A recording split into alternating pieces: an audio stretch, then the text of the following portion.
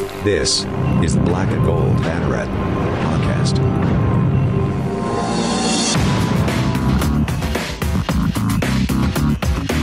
Now, here are your hosts, Jeff Sharon, Eric Lopez, and Brian Murphy. Welcome in, Jeff and Brian with you here on this Thursday, January 7th. No Eric today because, Eric's, I guguess, well, he's not, I was about to say incapacitated, but, that sounds terrible. He's not incapacitated. He's just, we're doing this late, a little bit later than usual because we're just, this is as far as I'm going to go into on this, okay? We're a little shaken up and a little pissed about the events that took place yesterday. So we didn't record the show on Wednesday night like we usually do. We just wanted a night to kind of sleep on things before we decided to dive back into the sports thing. It just didn't seem like it would have been appropriate yesterday, but it's slightly more appropriate today. But we realize that you come here for our podcast to get away from that all, and so we want to provide that to you, and so we shall. So, like I said, it's me and Brian. Brian, how are you? Hi, Jeff. How are you? Excellent today. Great. So we got a lot to talk about. We're going to talk hoops. Actually, we're going to talk not hoops because we had a bunch of some major schedule transfers with UCF, given some COVID-19 issues that have popped up, and we're going to talk about the women's team, their win over Houston, which is a big conference win for them against a team that is projected to be quite good in the American this year. And then later on, we'll talk about Randy Shannon and the revelation from Matt Michelle that Shannon's contract does go through the 2021 season.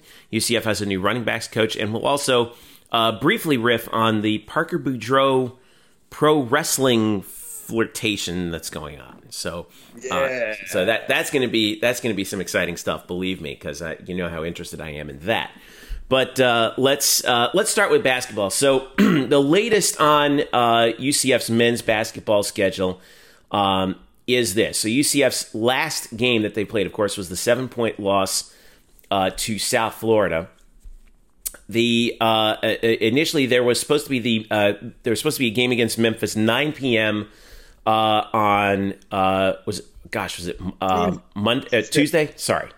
Yeah, Tuesday. For some reason, I thought it was Monday. It's so weird. Well, Monday, 9 p.m., right? But it was supposed to be on Tuesday. That game got canceled, or postponed, rather, with Memphis in town mere hours before tip due to COVID-19.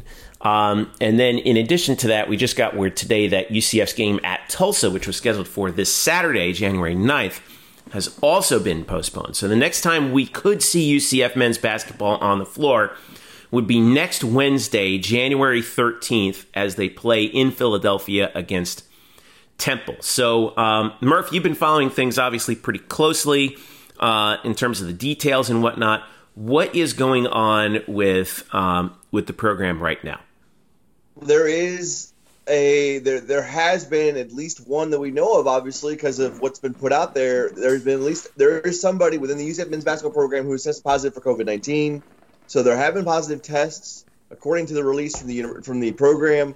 And because of those positive tests and contact tracing, the game against Memphis and this upcoming game against Tulsa have both been postponed.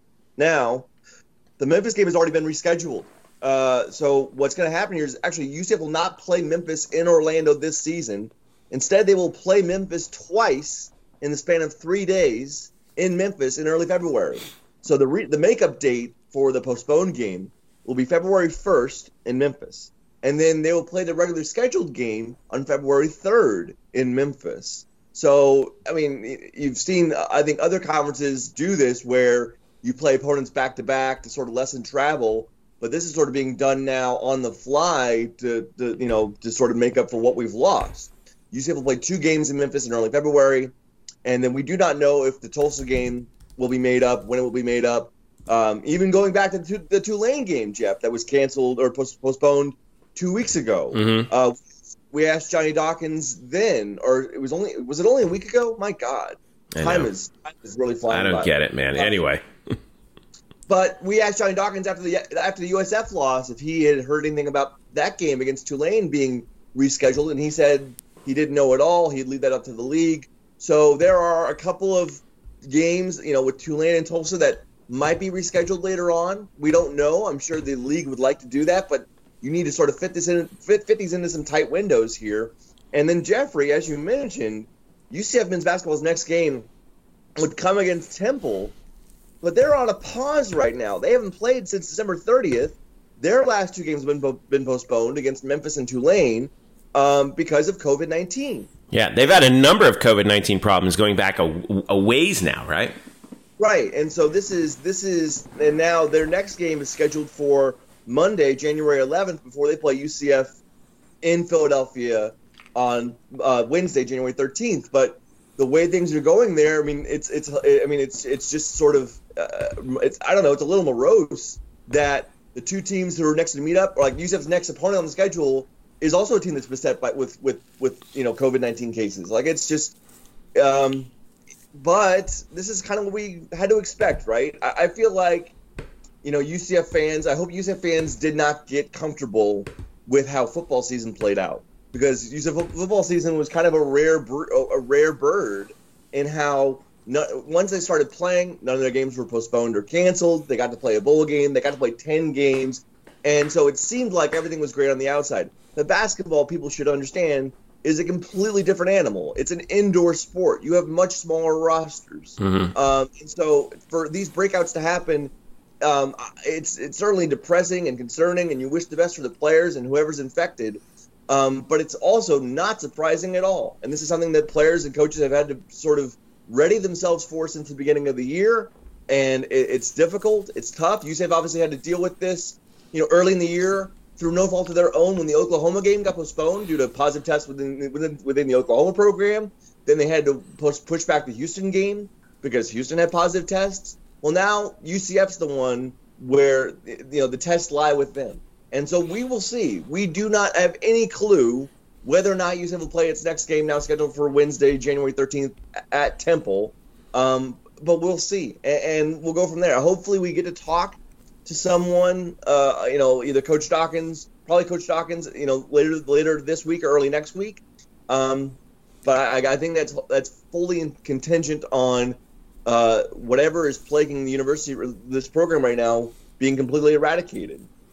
By the way, if that Temple game, for whatever reason, also gets wiped, and like you said, we have no reason to suspect that it would, but who knows at this point, then UCF's next game would be January 17th. That's a Sunday against Houston, at Houston, which you're looking at a 15-day layoff at that point. That's... Yeah. Oof. Yeah. Again, this would be UCF's second, assuming that the Temple game doesn't go through, this would be UCF's second, basically 2-week break during the season already, and we're only, a handful of games in. Remember, they had 2 weeks off because of the schedule changes, back in December between the Michigan and the Florida State games.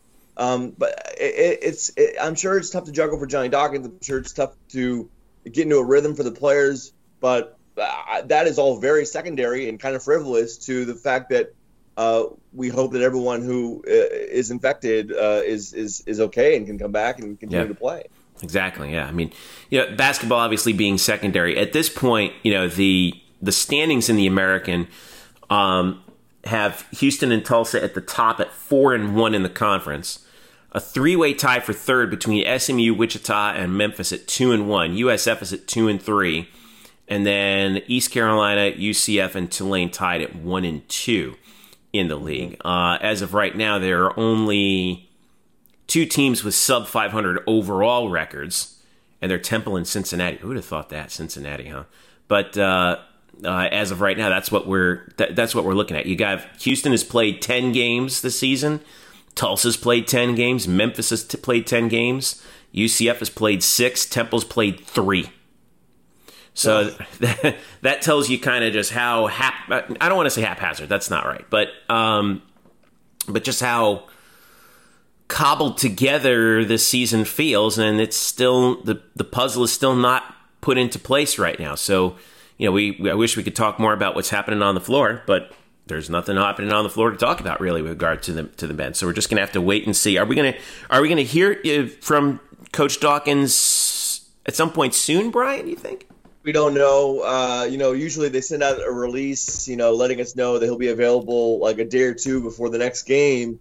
And so, I was hoping for something today, and of course that didn't happen. I would hope that, if we do talk to Coach Dawkins, it probably wouldn't be any earlier than Monday. So we'll see if that happens, and if it doesn't, then I don't. It's Well, everything's day by day, right? I know it's 2021, and people want to celebrate the end of 2020, but people also, like I've said before on this podcast, like years are artificial constructs; they don't actually exist. Yeah. The virus doesn't care. The virus doesn't carry a calendar around with it. It's I mean the Earth. The Earth and the Sun don't exactly know when our year collapses in our Gregorian calendars. So again, it's just really another day, and it does seem like this is 2020 extended. So we're taking everything day by day, guys, and it's going to be this way for the entire season. Yep, it's. They always say, when a player would be announced as day to day, like, aren't we all? We literally are all right now. So that's the latest on the men's side. On the women's side, they are still playing hoops, however. And UCF is coming off a big victory after 2 postponed games, including one in conference against Memphis that was scheduled for home. The women's team did play on Sunday against Houston, and they got a big win by 9 points. Over the Cougars, 55-46. They were down 2. Same thing, time and time again, Murph. This always happens with this team. They were down 2 at the end of 1. They were down 4 at the half, and then the defense just took charge. It took charge in the second half, particularly in the fourth quarter. UCF held Houston to 18 of 55 from the field, which is 32%, and 6 of 21 from beyond the arc. But what I thought was more impressive was they held no Houston player scored in double figures. Their leading scorer was Erica Sidney, who had 9 points, all on three three-pointers. Meanwhile, 3 UCF Knights were in double figures. Tay Sanders, Diamond Battles, and Brittany Smith. Sanders was 5 of 13 and 7 of 11 from the line, 17 points and 10 rebounds. Great game for her. Brittany Smith was 5 of 7 from the field for 12. And Diamond Battles, even though she was 2 of 7 from the field, was 8 of 10 at the line. And that kept UCF out in front, even though they had a pretty poor shooting first half. They shot over 50% in the second half. 11 of, just under 50% for the second half. 11 of 23 from the field, and took care of business against a pretty good Houston team, which was expected to contend in the American. And here they are. They stand at 5-1, 3-0 in the conference, and they go to ECU. They get some, They go to Temple on Saturday. They're also scheduled to play at Temple on Saturday at 2 p.m. That game will be on ESPN Plus, at least as of right now. It's at Temple Saturday, at ECU Wednesday, before they're home for Cincinnati on Sunday, January 17th, and which should be a bit of a grudge match, considering how UCF's season ended last year to Cincinnati in the American semis. So what are we thinking about this women's team right now? This is a good start, about as good as you can ask for. Interestingly, their only loss was to Florida Gulf Coast, and they got pretty well handled in that game by 13 points, because Florida Gulf Coast shot the lights out. But with UConn now absent from the conference, this is the top contender right now, wouldn't you say? Yeah, and it's amazing how, I would, and how with how things change, the more they sort of stay the same for this program, which means that this team is still an amazing defensive team. Right now, it's top. You could say it's arguably one of the top 10 best in women's college basketball. They've held 4 of their 6 opponents to less than 50 points. Their opponents are shooting less than 35% from the field. I think they're top 10 in scoring defense on the year, and so it's just there's a lot of room for error offensively when their defense is playing this well. And I will say I got to see a little bit of USF's women's basketball team on Saturday, because they were playing the early game against ECU, before the men came on with the UCF game between UCF and USF on Saturday. So I got to see about the second half really of that USF game, and that's a very good team. And so I know that's the matchup that people will continue to look for toward the end of the year. And looking at them there, it was impressive. So certainly UCF has stood out, and I really, again, those matchups against USF are going to be fantastic. Yeah, and we're good. And it's a shame that we have to wait till the end of the season, because their first matchup with South Florida will be at home all the way on February 7th, basically a month from now, and then they play them again in Tampa to close out the season on March the 2nd. But in the meantime, by the way, some quick numbers on UCF's women's team, which I think has just been it's really interesting at this point. They're 6th in the country in scoring defense, 50.3 points per game allowed. And even though their scoring offense has not been very good, they're averaging 58.2, which is 271st. Oh, yeah.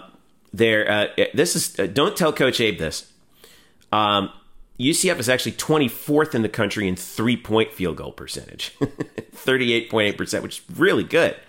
And they're 34th in the country in field goal percentage defense. They're holding teams to 34.7% from the field, which is that's not off the charts great, but that's really good. I mean, if you're holding teams to one basket out of every 3 shots they make, that's gonna bode well for you. Even if you're shooting, as UCF is, about 43%, which is in the top 100, not bad, but not great either.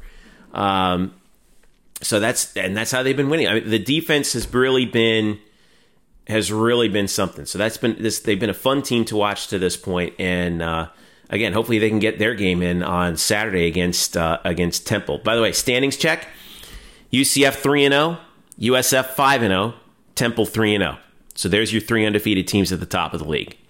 And USF, of course, is number 18 and 19, or 19, depending upon which poll you look at least at this point. We don't have anything from the net officially of yet, but this is a big 2-game stretch, because it's Temple 3-0 in the conference, ECU 3-2 in the conference, and they're 4th. So if UCF can get these 2 road games taken care of, that's going to bode well for them going forward, because they have Cincinnati at home.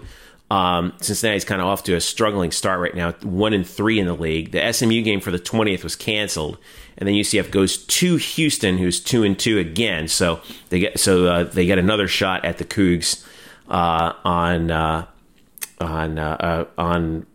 January 23rd. So another shot at. By the way, Ronald Huey, the head coach of Houston, was an assistant here under Joy Williams, and they held Brittany Onyeje, who was on UCF before she transferred. They held her pretty solidly off the bench. She was one of their leading scorers. So that's how big that win was. So it's a good stretch for UCF right now coming up. And the schedule it doesn't have many easy spots until after that first South Florida game in the early part of February. So it's gonna be a interesting ride. Let's see what they can come up with here with these games coming up on the road. Let's take a break. Obviously, this will be a shorter show than you're normally used to. Not the least of which because Eric's not here, like, constantly, like, going on and on. God, he goes off on tangents. No, that's a little bit just think of the fights you guys are missing out on getting into right now. I know. This is, like, remarkably, like, you know, it's so easy going. Like, we're not fighting with each other. It's great. All right. We'll be right back. We're going to talk a little bit about football coming up. Randy Shannon's contract. We now have some information on that. UCF also welcomes a new running backs coach, and Parker Boudreaux. Is he going to be a pro wrestler? Talk about that and more when we get back. It's the Black and Gold Banneret podcast. We'll be right back. All right, welcome back to the show. Jeff and Brian with you here. Make sure you follow us on Twitter at UCF_Banneret. Also at Facebook.com/Black and Gold Banneret. We are SB Nation's home for your UCF Knights. One of the stories we have up there, actually got to give credit to Matt Murschel of the Orlando Sentinel on this, who did the legwork, and he deserves credit for it. But as we talk about football, we finally know what the status of Randy Shannon's contract is. Thanks to Matt for pulling up a public records request. Actually, he had to do it for the Orlando Sentinel. Turns out, this is from the article, that Randy Shannon signed a 2-year deal in February that keeps him under contract through January 31st, 2022. The agreement had not been previously reported. If the school were to fire him without cause, UCF would owe him 100% of his $1 million base salary. Let's see, what else do we have here? So, obviously, let's be real here. There have been a lot of fans who have been upset about the defense's performance this year. Blown leads, giving up a lot of points, and UCF's defense was not very good this past season by the rankings. Nonetheless, there were plenty of opt-outs, and then there was also the incident over the fall where 4 starters were kicked off the team.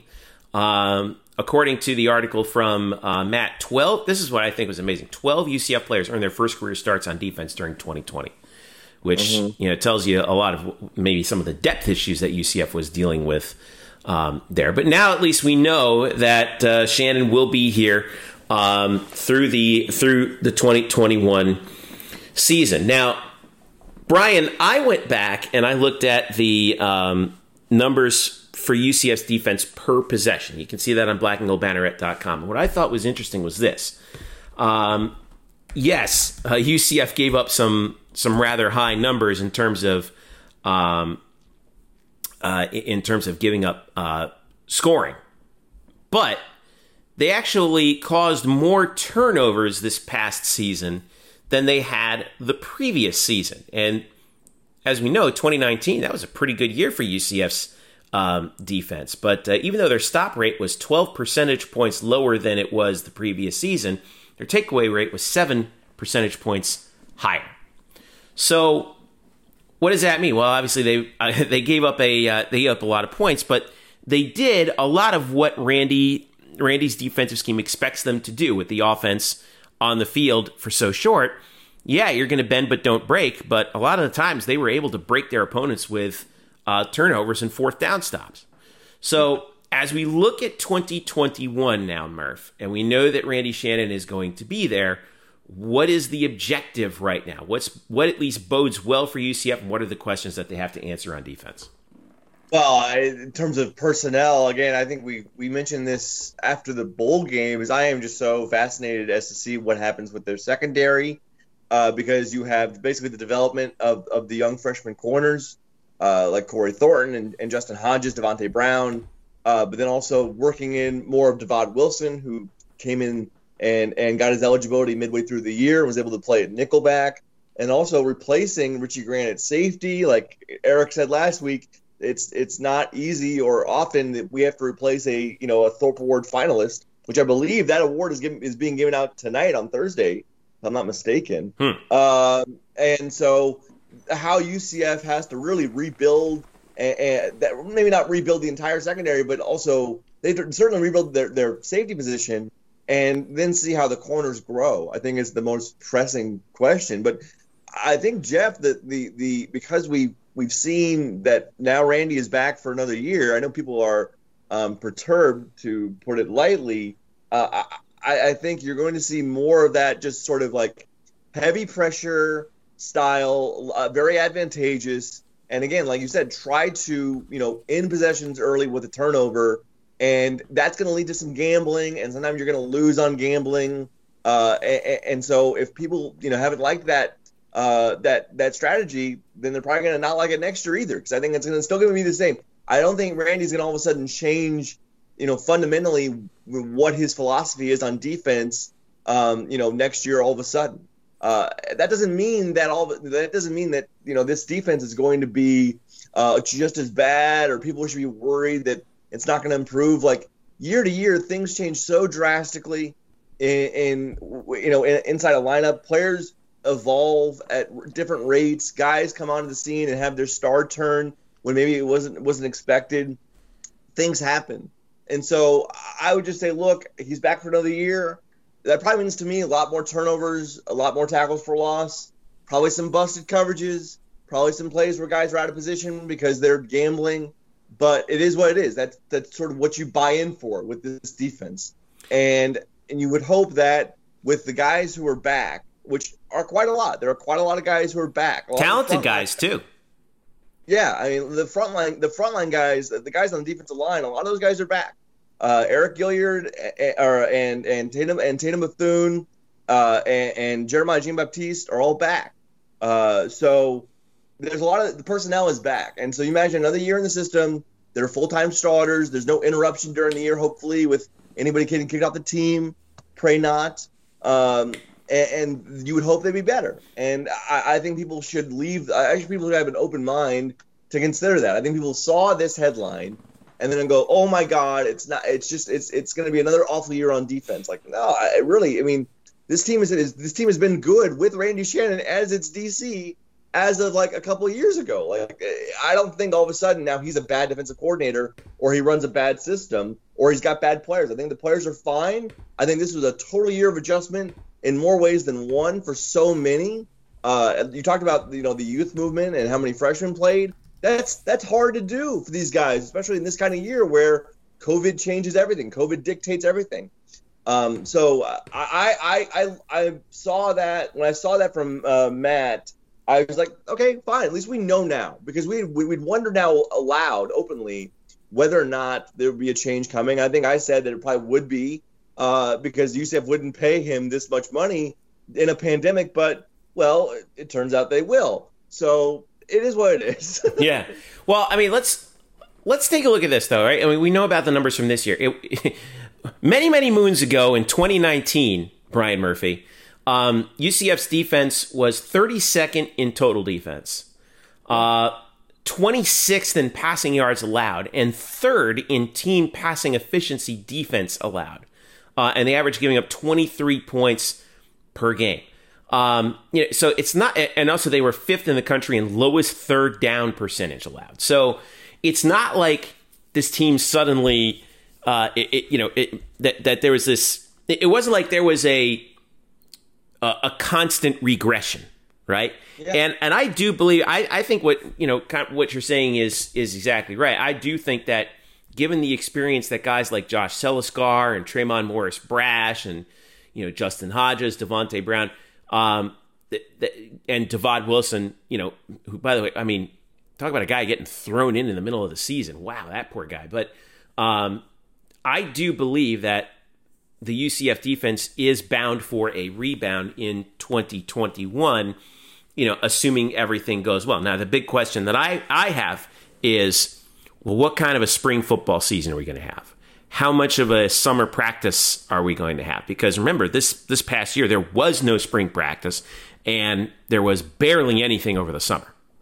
So because of the pandemic. Now, again, a lot of that's out of UCF's control, and everyone also is. Well, I shouldn't say that, because not everybody is dealing with the same issue, because it varies from state to state what is allowed and what isn't. So, it's entirely possible that we could look back at 2020 and just say, yeah, that was the COVID year. Yeah. So possibly. And again, like when you're in this league, which is really a pass-heavy league, and you've got freshman corners, and now you're playing a backup safety after half a year, your pass defense is probably going to get a little exposed. Yeah, it's probably it's not what you want. Not what you want. It's to quote you, who quotes Joe Girardi all the time, but at least we know that Shannon will be there. The players will have these young players who he brought in will have another shot at redeeming themselves from 2020, and I'm hoping to get some of those offensive numbers up there for the 2020 season in the possession numbers fairly soon. But all right, but again, I wanted to give props to Matt Michelle for doing the legwork on that. That's not easy, and he was able to pull it off. All right, moving right along. New running backs coach. So now UCF did lose their previous running backs coach. Now, who did they bring in here, Murph? They brought in Matt Merritt, who was the running backs coach at James Madison on the FCS level for the past 2 years. And James Madison, by the way, usually pretty good year in and year out. Yes, and by the way, in 2019, which was James Madison's last season, obviously because the FCS didn't play this year, the Dukes ran for more than 3,000 yards. And Merritt sort of handled there was like a 4-back rotation in that backfield, and he had a couple of guys combined for more than 2,000 yards and I think 14 or 15 touchdowns. One of the players who was on his roster last year, or back in 2019, or really last year too, because I guess those guys didn't leave, but they didn't play either. But one guy who was on James Madison and was coached by Merritt was Jawan Hamilton. The Hammer. Former UCF running back in 2016 and 17. So that is like the one UCF tie-in here. But now Matt Merritt will come to UCF, replacing Anthony Tucker, who left for Utah State, I assume immediately after the bowl game, because Anthony Tucker did coach the bowl game, was there. And then I assume as soon as the clock hit 0, like, okay, I'm going west. Yeah, he was on a plane to Logan right after that. So now Matt Merritt, really, it'll be interesting to see what he can sort of do with what is really a pretty big overhaul of that position for UCF, considering that your lead running back, I think in name right now, has probably been Tavius Thompson, and then you really don't know what you've got in the likes of Demarius Good or Johnny Richardson, because they really haven't played a ton. And then certainly R.J. Harvey, the transfer from Virginia, only got a few carries last year. He's converting from quarterback to running back. And then you have the local true freshman, Anthony Williams, another big back, kind of like out of the Tavius Thompson mold. So it is a very unproven crop of running backs that Merritt now has to coach. UCF is losing 75% of their rushing yards from running backs last year in Greg McCray and Otis Anderson. So this is a position to certainly keep an eye on throughout the entire year, to sort of see how it all unfolds, and if there are any fingerprints of Merritt's work here. We'll see. But certainly he did have a lot of success with the Dukes. And also, I think a little interestingly, although I think I don't want to make this too big of a deal, he was an assistant running backs coach at Ohio State about 6 or 7 or 8 years ago, and did work with Ezekiel Elliott and Carlos Hyde. And I like those sort of things because it makes you feel like, well, he had a huge role in their development as like major NFL stars. Like, yeah, it's probably not true because he was only an assistant running backs coach, but it still sounds great. Well, he should take some credit for that at least. I'm sure there's something that he could pass along with that. But I do see your point on the running back production. Let's face it, you're losing 1,400 net yards of production out of your 2,100 or so net rushing yards from last season. Like you said, 2/3 of it. Obviously, Benno Thompson is the leading returning rusher at 382. But, like we said, he did show some signs last year. By the way, you see who the second leading returning rusher is on UCF? It should be Demarius. Well, you're talking about non-running backs? It's Dillon Gabriel. It's with 169 net yards, 310 gain. Of course, he loses a bunch of that yardage on sacks, but still, that gives you an indication of where UCF has to really rebuild the running back stable. But the guys who are back there, I thought we would see more of them this past year. I thought we would see more Johnny Richardson. I thought we would see more R.J. Harvey. Demarius Good, we actually saw a lot of him on special teams in terms of returning kicks, but even though he didn't return that many, he was a returner. And Richardson did a little bit of that too, but there is talent. There's definitely talent there. It's just a question of how do they develop. And again, just like we were talking about with the defense, that spring practice, man, that's gonna play a big role. I'm very excited for Johnny Richardson. He just looks like, we're just bringing in another Adrian Killins. Yeah, we're trying to do here. Like, yeah, I want all of that. Like, give me some of that. I have no idea what to make of R.J. Harvey because, again, he came in pretty, right before the season, but he is converting back to basically, a different position. That's a tough transition. We'll see with Anthony Williams, the true freshman. It looks great because, he's this big bowling ball kind of guy that UCF doesn't have a lot of. Typically, it's not the kind of running backs that they star with in these past 2 years. But we'll see. And with Bentavious, he did show also in 2019 when when Greg McCray had his ankle injury. Bentavious got expanded workload in 2019, and played well. Yeah. We haven't seen him be like an extended guy where UCF can really lean on him for half the season or more, that he's the number one guy. I would imagine that wouldn't be the case. I think UCF would like to get someone in there who is more of a game breaker, more electric, more of a big run guy. Bentavious is a guy you bring in the second half to wear teams down. Yeah, he's kind of a little bit more of a bruiser in the mold of like a Taj McGowan, like that we saw a couple years ago. And I know the fans, and I'm one of them. I get excited every time I see that guy carry the ball because I think he's super talented, and it's just he has so much potential. But again, with a lot of the cases with the UCF, because they sub so much on offense, it's running back by committee. So, and this is a team that last year, even with all that, they were 25th in the country in rushing offense, 210 yards a game. So, is there going to be a fall off in production? I don't know. But these guys are going to get the ball, so we'll have to see how they develop. All right, last story before we go. Parker Boudreaux has been in the news this week, and this is a fun one. I really do wish we had Elo in here to break it down because then we'd be going on for a while. But Eric wrote a post on the site. Could Parker Boudreaux be leaving for UCF for a pro wrestling career in 2021?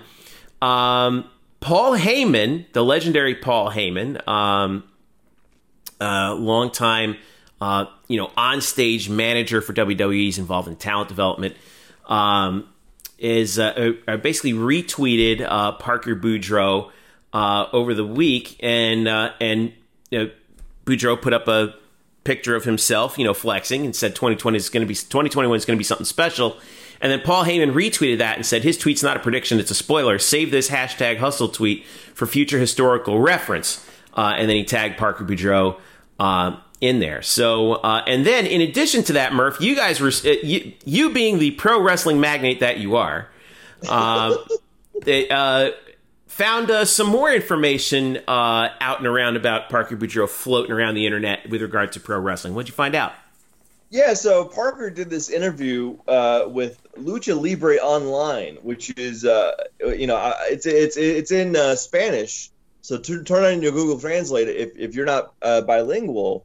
But in it, they have an exclusive interview with Parker Boudreaux and sort of labeling him the next big thing.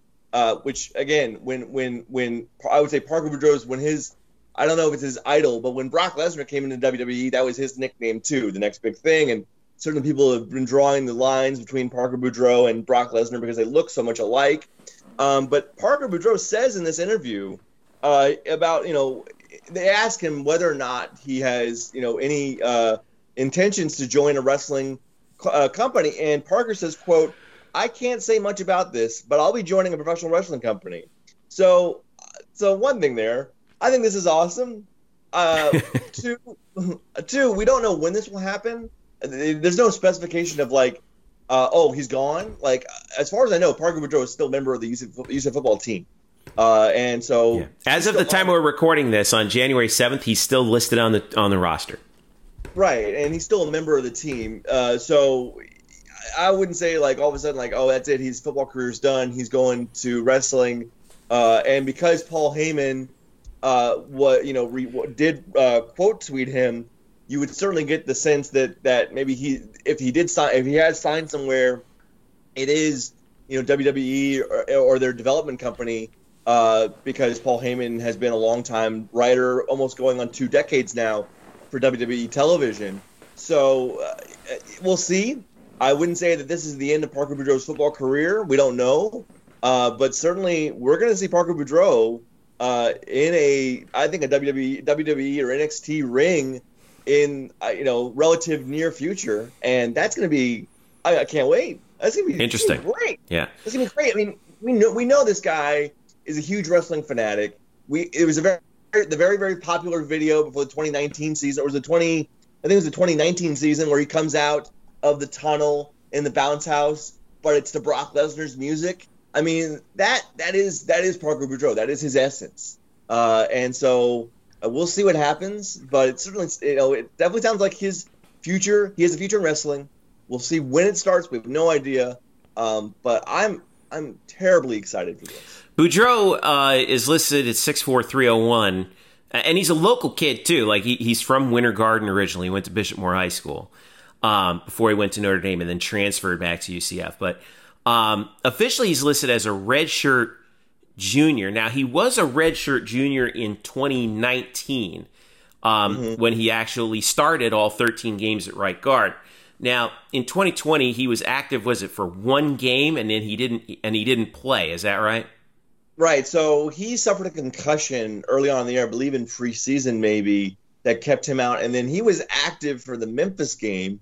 And I remember, I saw him there. I saw him suited up on the sidelines. He put out a tweet before that game saying he was, back ready to roll. But he didn't play in that game. And then really, Jeff, we didn't see him again. And Josh Heupel is not one to give out information. We never found out, like, to the letter why exactly what happened to Parker Boudreaux. We do know that he didn't opt out technically of the season because that's what Heupel said. We didn't see any announcement of that. So no, but we did. But after that Memphis game, we didn't see him again. But he is technically still part of this team. All right. And should he come back for 2021? He would be a redshirt senior, from what I meant, because he retains that year of eligibility from 2020, unless of course he actually redshirted, which I again we've seen no indication of that, and then also he was a redshirt at Notre Dame. So, well, he could have also. I mean, again, this is kind of speculative, but maybe he gets a medical redshirt because of whatever forced him out this year was a medical reason. Again, he did start the year with a concussion. And maybe that persisted. I don't know. Yeah. Or maybe we see him at NXT in the next couple months. We have no idea. Parker, tell us what's going on with you, man. We want to start printing the T-shirts. I mean, this is gonna be great. It feels like he's a natural fit. We've talked about. He's got the look. He definitely has the look. He's got the. Everybody knows he's got the look. I would say also. We've talked to him a few times, and he's not the most like bombastic talker as far as you want a guy on the mic who sounds great. But who knows? Because when people are talking to us, after practice, they're all sweaty and they're tired, and they're football players, and they've been coached up not to say anything. But we know through his social media channels that Parker Boudreaux has a massive personality. And so I don't think there'll be a hard transition for him to become – obviously the physical build is there. We'll see if his, the skills are there too. But also on the mic, which is so important, I don't think he's going to struggle at all. I think that personality is going to shine through, and that's another reason why he's going to, he's a hot commodity. I mean, people are talking about Parker Boudreaux. I mean, and it's not about football. Yeah. So, if what happens, what we think may happen, actually does happen, boy, it's going to be pretty exciting. Here's what I want, and I wish we had Lopez on to talk about this, because I would kill for an NXT Parker Boudreaux Cal Bloom showdown. We might get it. And look, this story doesn't really have an expiration date right now, so I'm sure when we convene next week, we can have Eric go deep on this anyway. Oh yeah, we may. Eric is probably going to demand that we dedicate an entire show to this. So. And we'll probably have extra guests involved. I don't know. Listen, I just wanted to mention it, and then put it in your back pocket. If what goes down, we're gonna talk about it even more, I'm sure. So, but anyway, yeah, this is going to be it's going to be a story that we follow, and like you said, Parker is such a personality as big or bigger than he is, and he's 6'4", 301. So, boy, that's going to be fun to watch. All right, let's go ahead and wrap this thing up, Murph. Like I said, hey, it was a quick show. We actually achieved our objective here. So, what are you doing this week? What do you got coming up? What's on your radar? I can't wait to watch some UCF alums in the NFL playoffs. Right, we've got Gabriel Davis with the Bills. Yep. Possibly Matthew Wright with the Steelers. I know that Chris Boswell is practicing this week, so we'll see what happens there. But Matthew Wright. How about Matt Wright as a rookie? A perfect 8 for 8. Yeah, no, he's 10 for 10 now. Oh, 10 for 10. Excuse me. Okay. Yeah, well, I think I believe he's only 4 for 4 on field goals, but if you include extra points, it is 10 for 10. He made a couple of 46-yarders in Week 17, which would be his NFL career long in his rookie year. So yeah, I mean, he's shown himself at least deserving of an NFL roster spot. So there's that. But so I'm excited to see that. You know, Gabe Davis had one of the best games of his NFL career, catching the 2 longest passes of his NFL career, 51 yards, 56 yards, the latter one for a touchdown in Week 17 against the Dolphins. Sorry, Eric.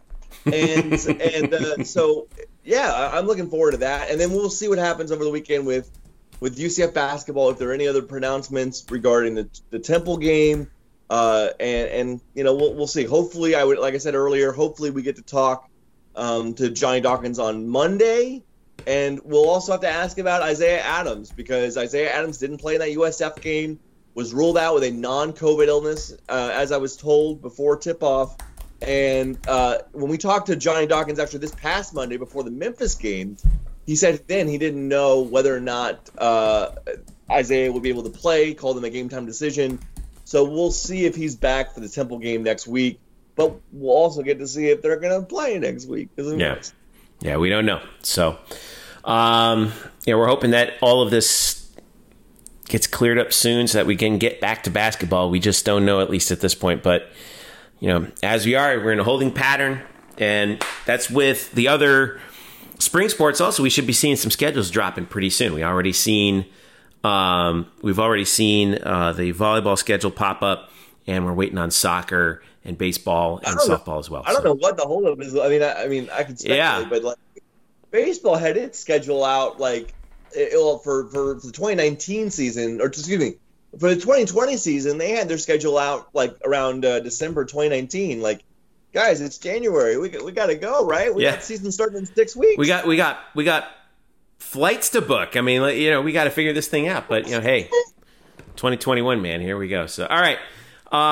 Once again, if you want to follow us, you certainly can at UCF_Banneret on Twitter. Also, Facebook.com/blackandgoldbanneret. And, of course, at blackandgoldbanneret.com. If you like the show, please leave us a like and a comment wherever you listen to your podcast. If you're listening on an Apple device, make sure you leave that on the Apple Podcast app. If you listen on an Android device, whichever podcast app of your choice, please leave a comment and leave us a rating as well. Sorry, Eric. We'll talk more about Parker Boudreaux next time around. But for all of us here at Black and Gold Banneret and Brian Murphy, I'm Jeff Sharon saying thank you so much for listening. Enjoy the week, and we will catch you again next week here on the Black and Gold Banneret podcast. We'll see you then.